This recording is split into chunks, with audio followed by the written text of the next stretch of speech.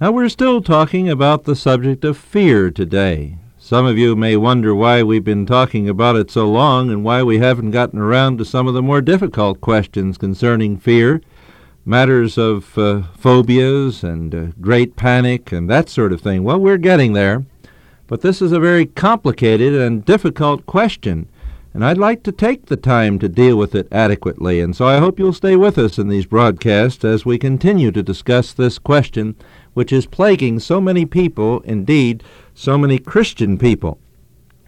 I want to point out to you that in 1 Peter 3, verses 13, 14, and 15, which we'll add to our discussion today, that Peter deals with the question of fear, and particularly fear of great persecution.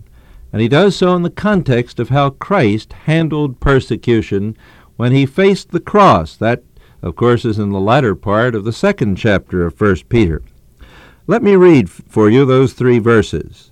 1 Peter 3, 13, 14, and 15. Who is there to harm you if you prove zealous for what is good?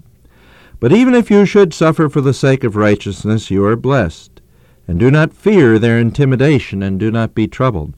But sanctify Christ as Lord in your hearts. Now, I want you to think about those three verses in relationship to each other. We've discussed in some depth verse 13, and then verse 14 we looked at as well. In verse 13, Peter says that people don't usually harm you if you are zealous, really concerned about doing what pleases the Lord, if you are zealous for what is good. And of course, the things that are good are those things that God has said that please Him and that are good to Him. The usual effect of living a godly and righteous life is for most people, in most situations, to allow you to continue your quiet and peaceful and godly living. However, there will be some who will persecute, because the Scriptures say that all who live godly in Christ Jesus will suffer persecution. Now, that will not be true on the whole, but that will be true from some parties at some time. That's why he goes on to say in verse 14, even if you should suffer for the sake of righteousness, you are blessed. That is, God brings joy and happiness even in the midst of such suffering, because this pleases Him, and He gives you the strength to stand up even under suffering when you do seek to please Him. And He allows you to do so in a happy and joyful manner. One of the things that brings joy is the fact that your example in your life will bring strength and comfort to other Christians, and it will lead unbelievers to faith in Christ. Then he goes on to say, do not fear their intimidation, and do not be troubled. Now here's the commandment concerning fear. Christ says we may not, we dare not, we must not allow ourselves to be intimidated by threats, by anything that any unbeliever may bring in the way of a compromising threat to us. We may not allow an unbeliever to change our style of life by his threats of persecution. Now, there are many subtle ways in which people threaten to persecute us, and indeed, those threats may be followed up. They may threaten to keep us from gaining a promotion if we persist in our rigid Christian standards, as they might put them. And there are men who have compromised their faith, Christian men, in order to get that promotion.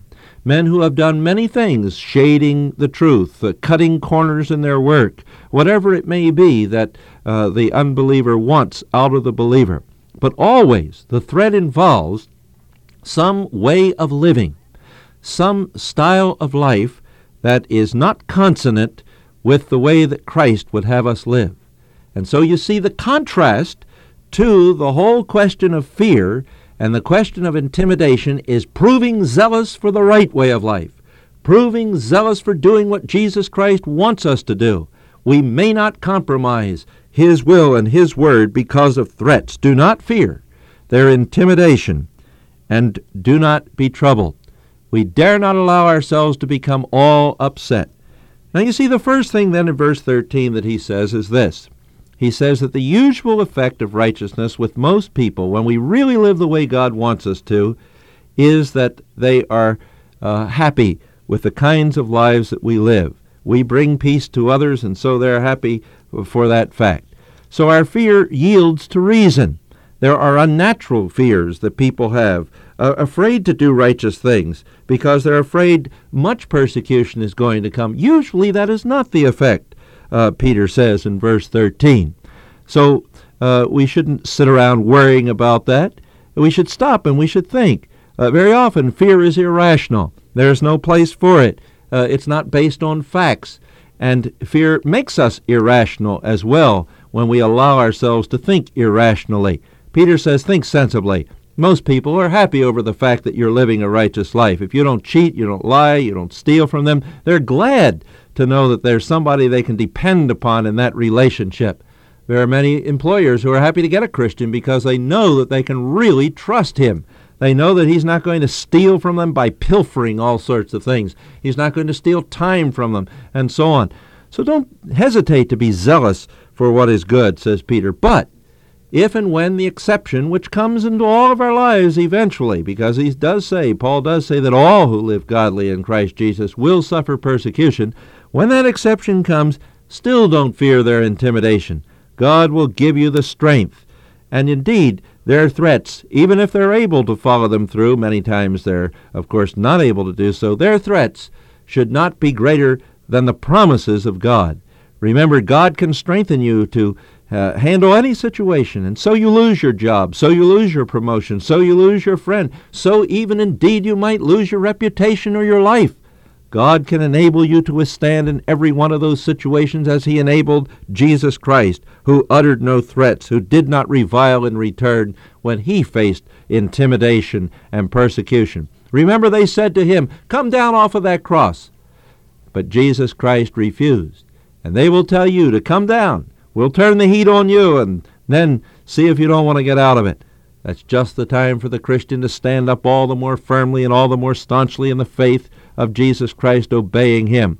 Before that unsaved husband, that unsaved business partner, whoever it may be, it's your job to continue on in the righteous path that God has marked out for you. One thing that will enable you to do it is knowing the will of God and the Word of God, and following that Word at all cost, regardless of what men say or think. But lastly, notice that your fear always yields to faith. It yields to reason, understanding most people aren't going to persecute you, verse 13. It yields to obedience, doing what God tells you to do, and fear yields to faith, entrusting yourself in God's hands. As he says in verse 15, instead of fearing and instead of being troubled, he says, but do not be troubled, but sanctify Christ as Lord in your hearts. These people who are persecuting you, this husband, this business partner, this boss, this neighbor, this associate, wherever it may be, who is persecuting you, he isn't really in charge.